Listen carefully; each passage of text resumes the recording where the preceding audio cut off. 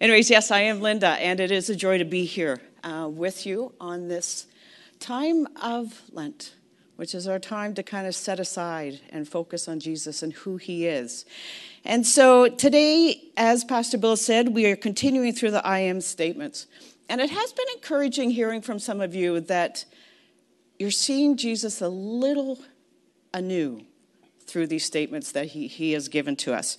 So we're going to head right in, but I'm going to give you some context of when he says this I am statement, because it's the night before he's crucified. It's before he is arrested. And so where we find him is he is with his disciples.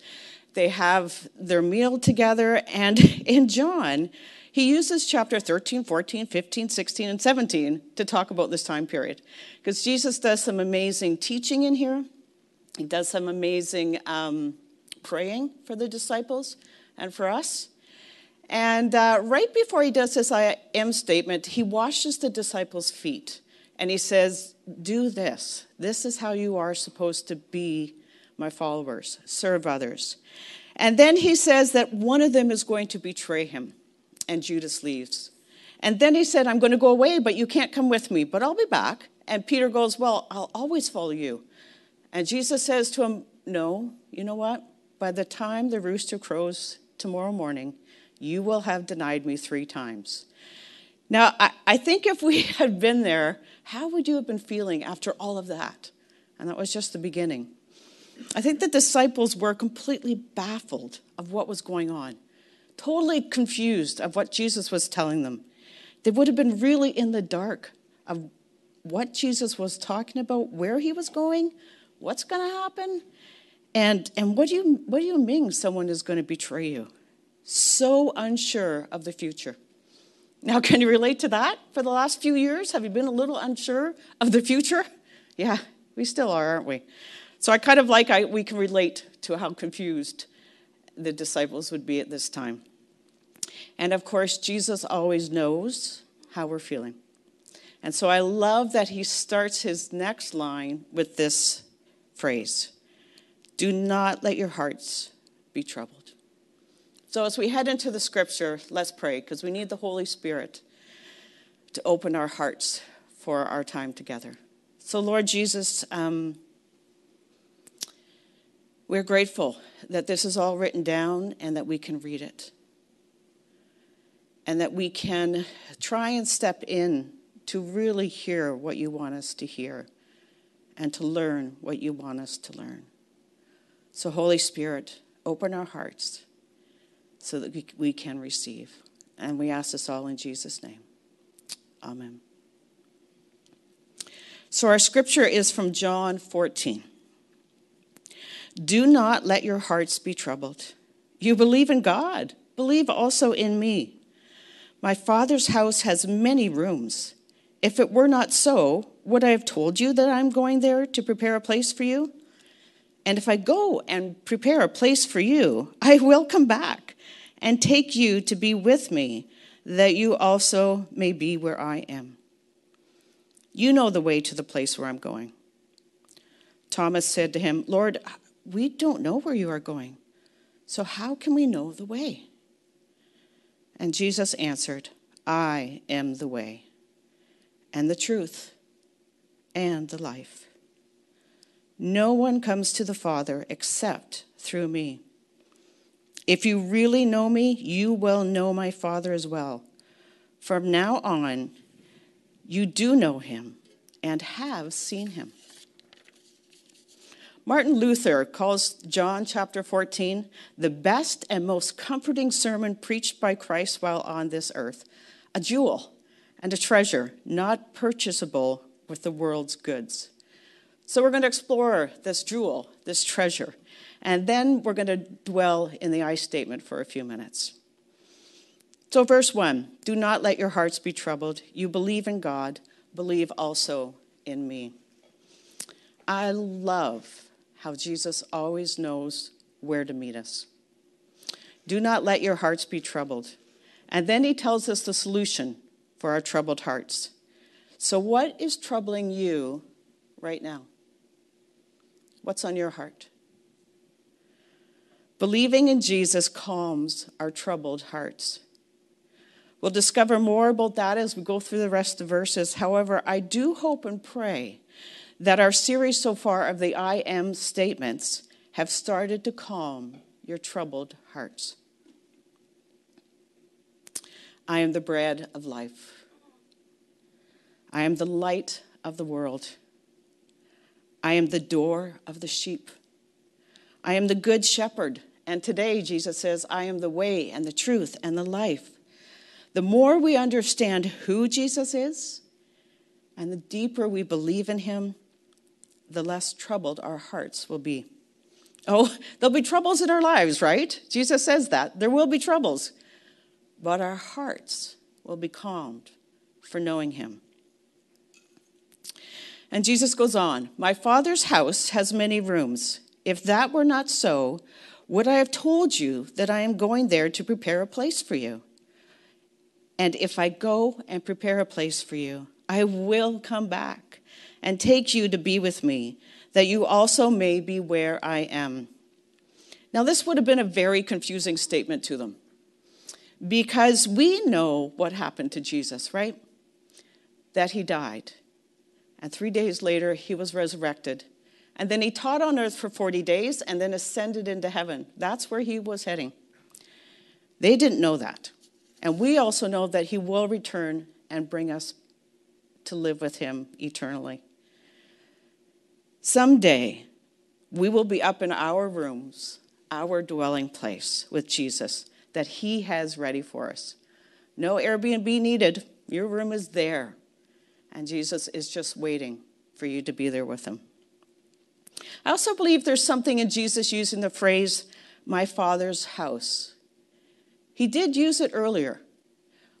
When he was 12 years old, if you know the story, his whole family and extended family went up to Jerusalem. And they say up to Jerusalem because it actually is on the highest part of Israel.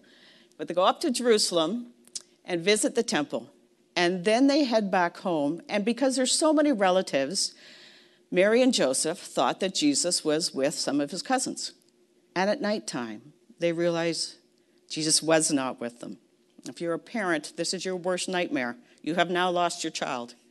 So they go back to Jerusalem, they walk into the temple, and there he is, talking to the leaders and the teachers. And he says, why are you searching for me? Didn't you know I had to be in my Father's house? So the temple he referred to as his Father's house. And he did that again when he cleared the temple of all the money changers and people who were scamming people. And he said, stop turning my Father's house into a market. So the temple was the place where God dwelt on earth. And it's where heaven and earth came together. So him using this term, I believe he's bringing together the present age of them and the future age to come. My Father's house on earth and his Father's house in heaven. The Father's house where God and humanity will dwell together. So verse 4 and 5, you know the way to the place where I am going, Thomas said to him, Lord, we don't know where you're going, so how can we know the way? And I think Thomas asked the question we often do. We often ask of Jesus. Jesus, we don't know the way. We don't know what we're doing. We don't know how to follow you. We don't know. And so Jesus answers, I am the way and the truth and the life. No one comes to the Father except through me. This is the core line of this passage and our next I am statement. I am the way and the truth and the life. We'll spend more time examining that in a few minutes. But overall, Jesus is the road to the Father to connect us to God. Jesus is the embodiment of truth. And if you want life, come to Jesus. No one comes to the Father except through me. Hard stop. Now that is a difficult phrase for a lot of people. No one comes to the Father except through me. People question, well, what about all the people that lived on earth before Jesus was on earth? What about all of them? And people question, what about people who haven't heard about Jesus? The gospel has not spread to every person on the earth yet. What about them? What about people who might have diminished mental capacities and can't understand, even if they hear about Jesus? What about them? Those are hard questions. Very difficult. And there is not an answer that we can understand. However, what I do know is that God is a God of grace and forgiveness and justice. Is there any justice that someone who lived on the earth before Jesus lived on earth has no chance? That's not justice. What Jesus says here is, no one comes to the Father except through me. So what I've thought through is that everyone is going to see Jesus when we die. And if you haven't heard about Jesus, I believe that's a person's opportunity to meet Jesus. But for those of us who are on earth and have heard about Jesus, we've made our decision, yes or no, believe or not. However, I could be very wrong, and we'll learn that when we all pass away and see Jesus, and then we'll know. But Jesus is the accessible path, the illuminating truth, and the giver of life. That's as one theologian puts it, and I like that. So our passage today wraps up with this final statement from Jesus. If you really know me, you will know my Father as well. From now on, you do know him and have seen him. It's interesting, the Gospel of John, Jesus uses the phrase, knowing the Father, 141 times. This is a rather major theme in the Gospel of John. So what Jesus is saying here is actually extremely radical. And it would have shocked the disciples. So with the statement he says, if you really know me, you know the Father. He is claiming to be God. We know he is. They were not understanding that yet. And I think the knowing here is interesting. I don't think it's a head knowing. Because you can read the Bible like a textbook. And you can memorize the scripture. And you can tell the stories that are in the Bible. But that's head knowledge. What Jesus is calling us to is heart knowledge. And if you read the rest of John 14, which I hope you do, he talks a lot about knowing the Father and just getting it from our head to our hearts. So the way, the truth, and the life is about a relationship that Jesus opens us up to. It's not an idea. It's not an intellectual or a scientific journey. It's not A plus B equals C. It's a movement from knowing Jesus in our heads to knowing him in our hearts.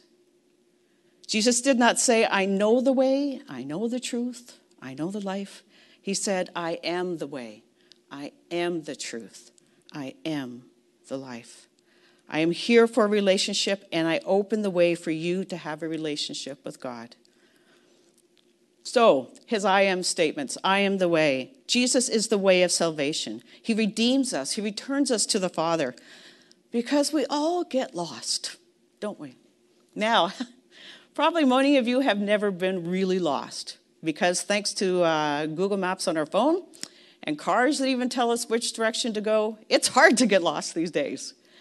But I am of an age that I do remember getting lost because we didn't have any of that. And even with a paper map, I would get lost driving around. And it's something interesting about being lost. Because I would drive in circles and circles thinking, I will find my way, I will find my way. And drive by the same streets over and over and over again until I swallow my pride and ask someone for directions. There's something about coming into the way of Jesus in humility. I've learned that that's the only way to come in. Humble. Now, I also remember when we first lived in Hong Kong, before people had Google Maps on their phones. It's a real tourist town, kind of like Boston. And often I would be walking around and I'd see the familiar sight of someone standing there holding a map. And they're looking at the map, and they're looking up the buildings, and they're looking at their map, and they're looking at the street signs. And I thought, I remember doing that because it's a very confusing city. So I would stop, and I'd help them get their bearings, and I'd point them on their way of where they want to go.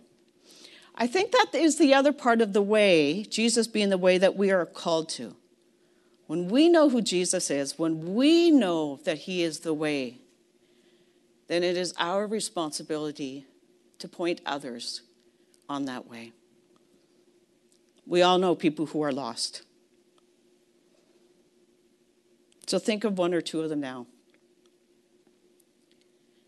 And think, what can you say, what can you do that will point them to the way so they are not lost? It's also interesting that the book of Acts has the term the way used 5 times to actually describe the believers. So that tells you how they were acting. They were called. They are the way.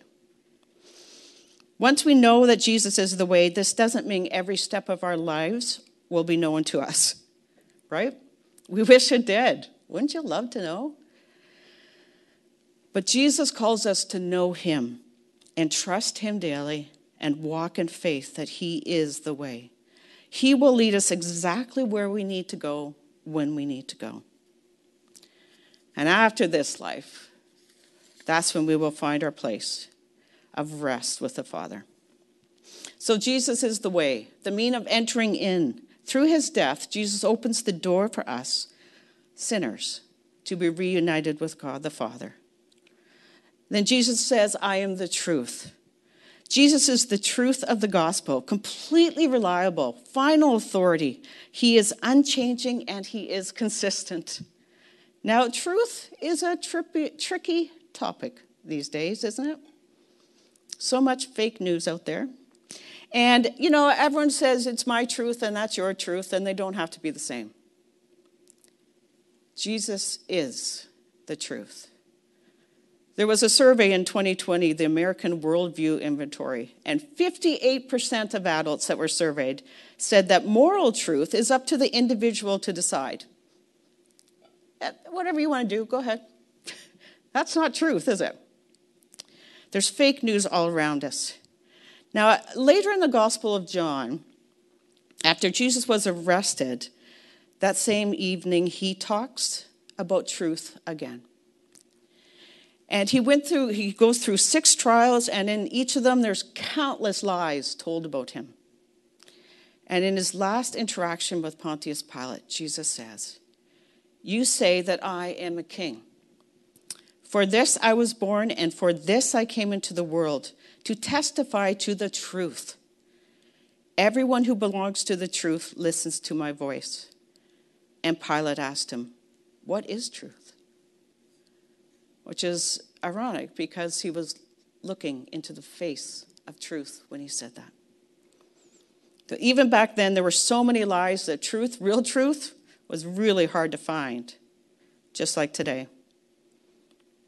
Now, the truth of Jesus. Last week, Pastor Holgen said, if these words of Jesus are not true, then he's a lying lunatic. I'm not sure if that's an exact quote, but it's close. We can't pick and choose which words of Jesus we want to keep and then throw out the rest.